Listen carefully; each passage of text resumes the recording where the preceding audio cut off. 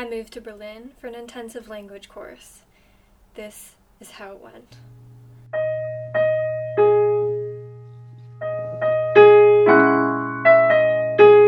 Hello and welcome back to Diddy and Hawthorne in the In-Between. I'm your host, Mackenzie Gentz, and you're listening to my podcast about the relevancy of literature in the 21st century. Now bookmark that book and let's begin.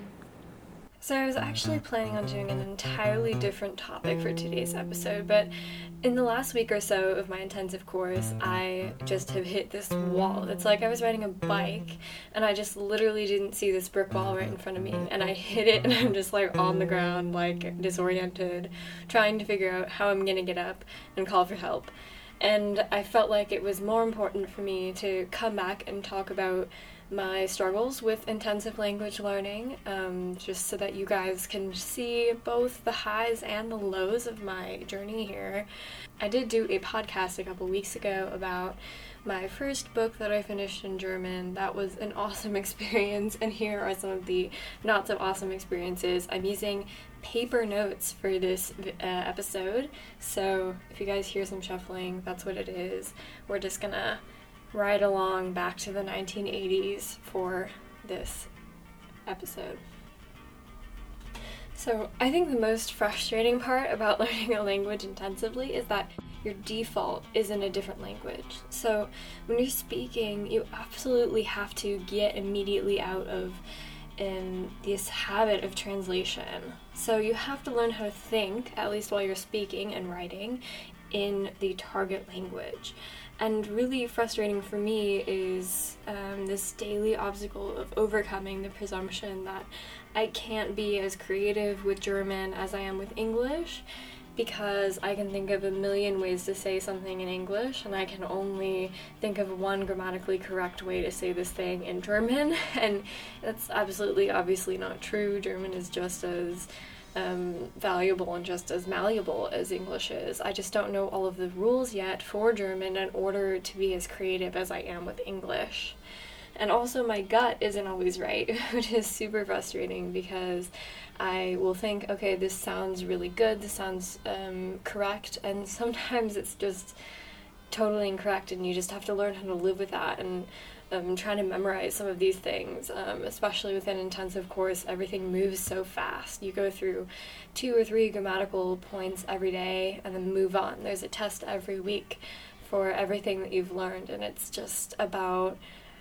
not about regurgitating. It's not about memorizing and regurgitating. It's really about finding ways to quickly ingrain something into your mind. And it's not just production. It's about being able to understand something to a level that where you just know it automatically, and you can hear it and understand it, and you can also reproduce it. Being in another country changes your schedule a lot. I wanted to say that language learning is a bell curve, in that after 2 weeks of this course, I really couldn't speak both languages. I couldn't speak German, I couldn't speak in English either, because I was just overwhelmed and confused. My mind was kind of processing everything. But at 3.5 weeks, just 1.5 weeks later, that was the point when people in Berlin stopped switching to English when I tried to speak to them in German. Meaning that something clicked, my grammar, my accent are both got good enough that it's possible that I can carry on a conversation in German, and I can be fluent enough in that conversation where they're not going to get any clues that I speak English, and I would be more comfortable speaking English. However, as I mentioned earlier, between 4 and 5 weeks, that's where I am now.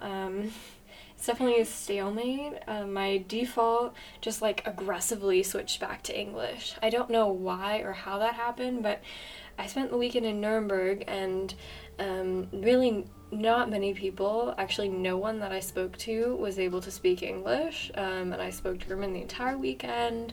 I wrote everything down in German. I only read German. I really don't understand, but somehow when I got back to Berlin yesterday evening, I just aggressively, all my thought patterns and just my perceptions of the world just aggressively switched back to English, and that has been extremely frustrating, especially today. And I know as a linguistics major, and as a linguist I've learned a lot about language learning. I know intuitively that eventually, as I get fluent enough in German, my English will also improve. This is a huge negative stereotype that's actually not true, especially with parents who refuse to teach their children a different language. My dad, for example, is fluent in South Korean. He's from South Korea.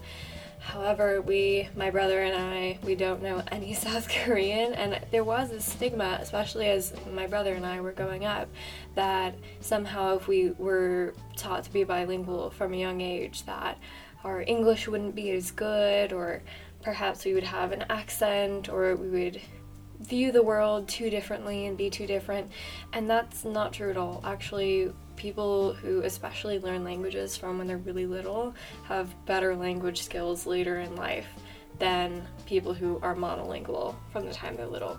There's really not a lot of inhibiting factors when learning languages at all, and adult language learning is a very interesting case that we won't have time to get into today, especially because there are so many different takes on it. But I really think that getting into the things that help language learning, immersing completely is something that really, really helps, and really helped me, I think, in this whole process.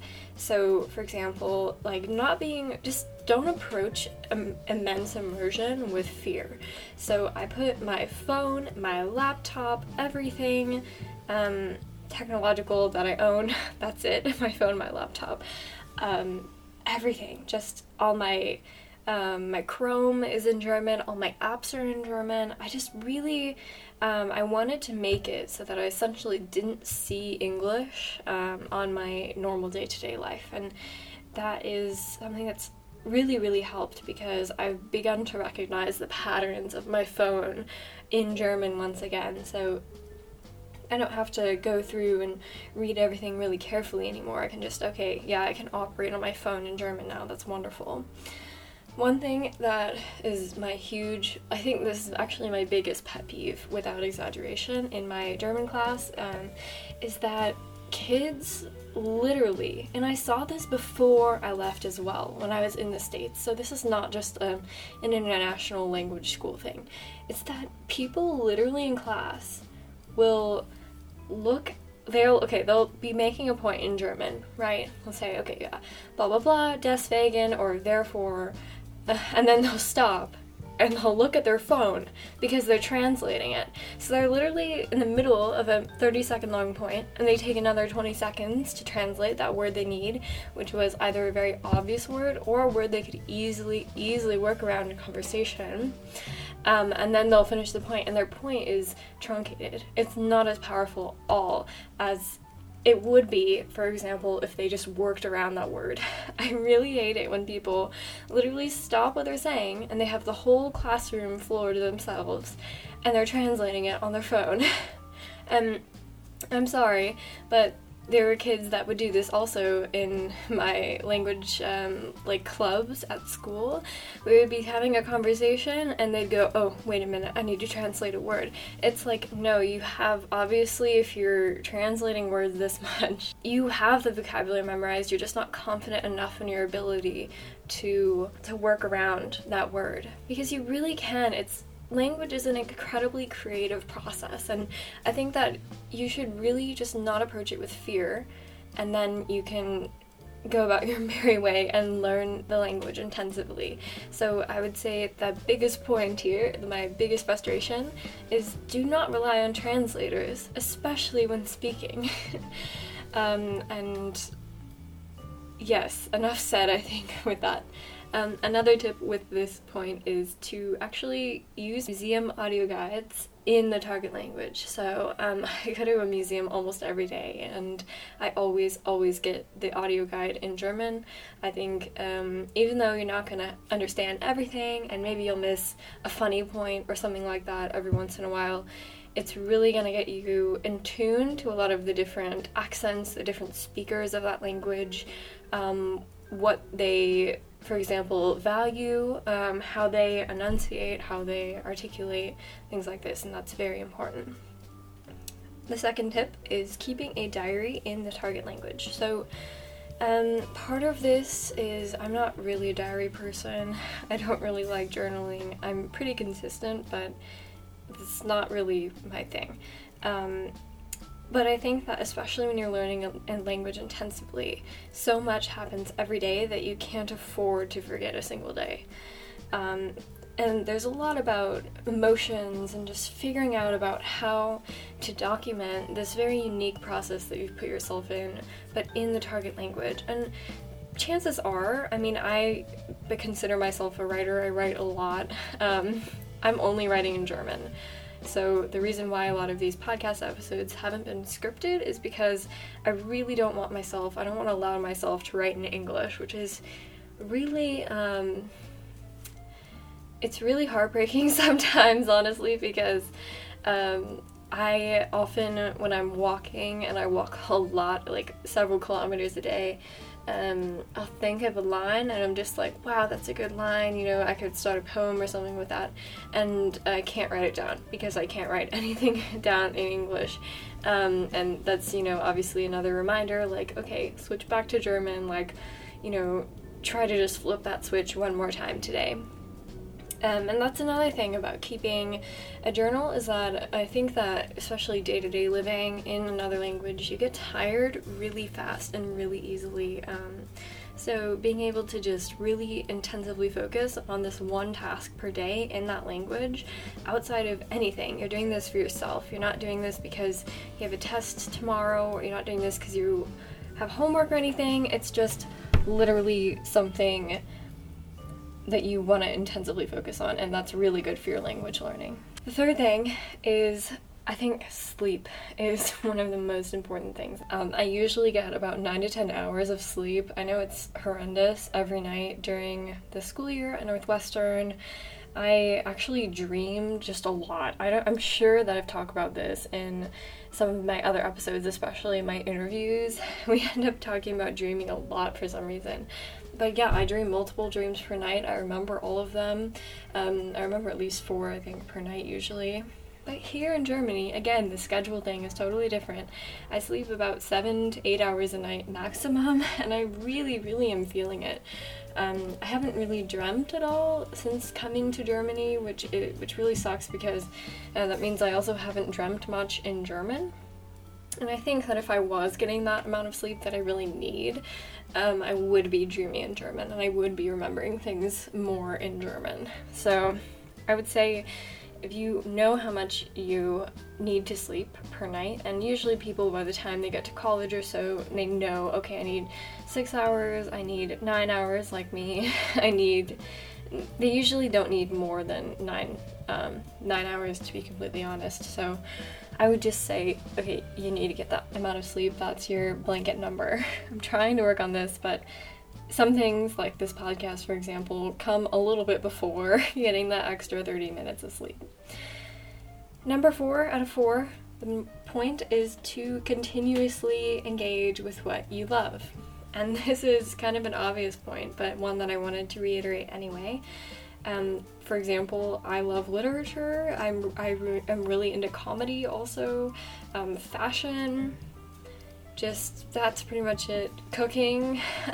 So everything that I've consumed here, aside from the odd Financial Times, article, Forbes report, or YouTube video, has been in German, and that's something that's really, really helped me, because I can use the things that I love to get passion for language learning as well. So it's like I derive my passion for learning German from the things that I already am very passionate about.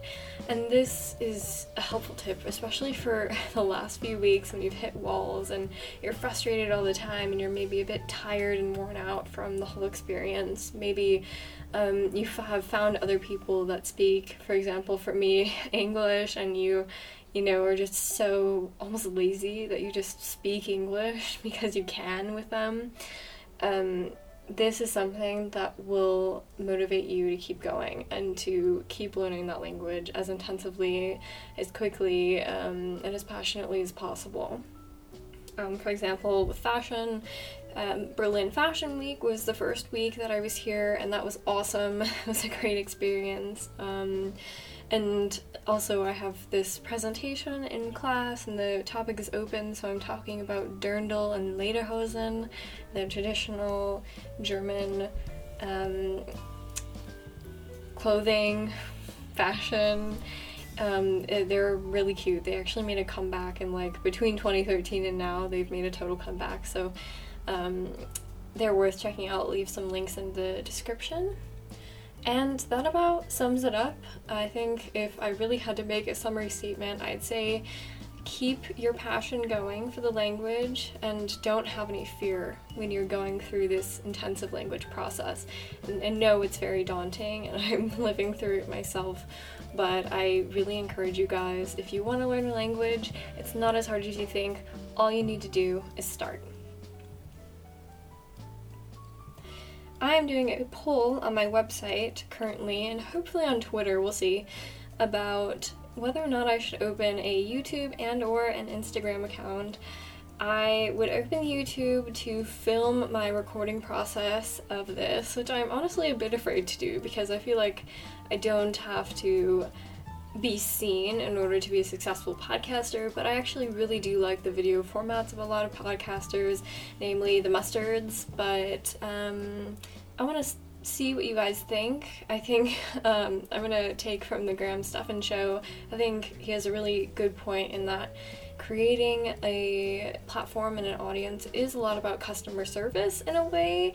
There's not really a better word for it, and he doesn't think that there is either, but yeah, just really finding what the audience wants and catering to it, and I really want to know what you guys think about this. And the Instagram would be I love photography, and I don't think a lot of you guys know that, so I was thinking about publishing some of my photography and just like not really putting the photographs with a matching episode, but kind of just like overlaying the episode on top of these really fun photographs that I do.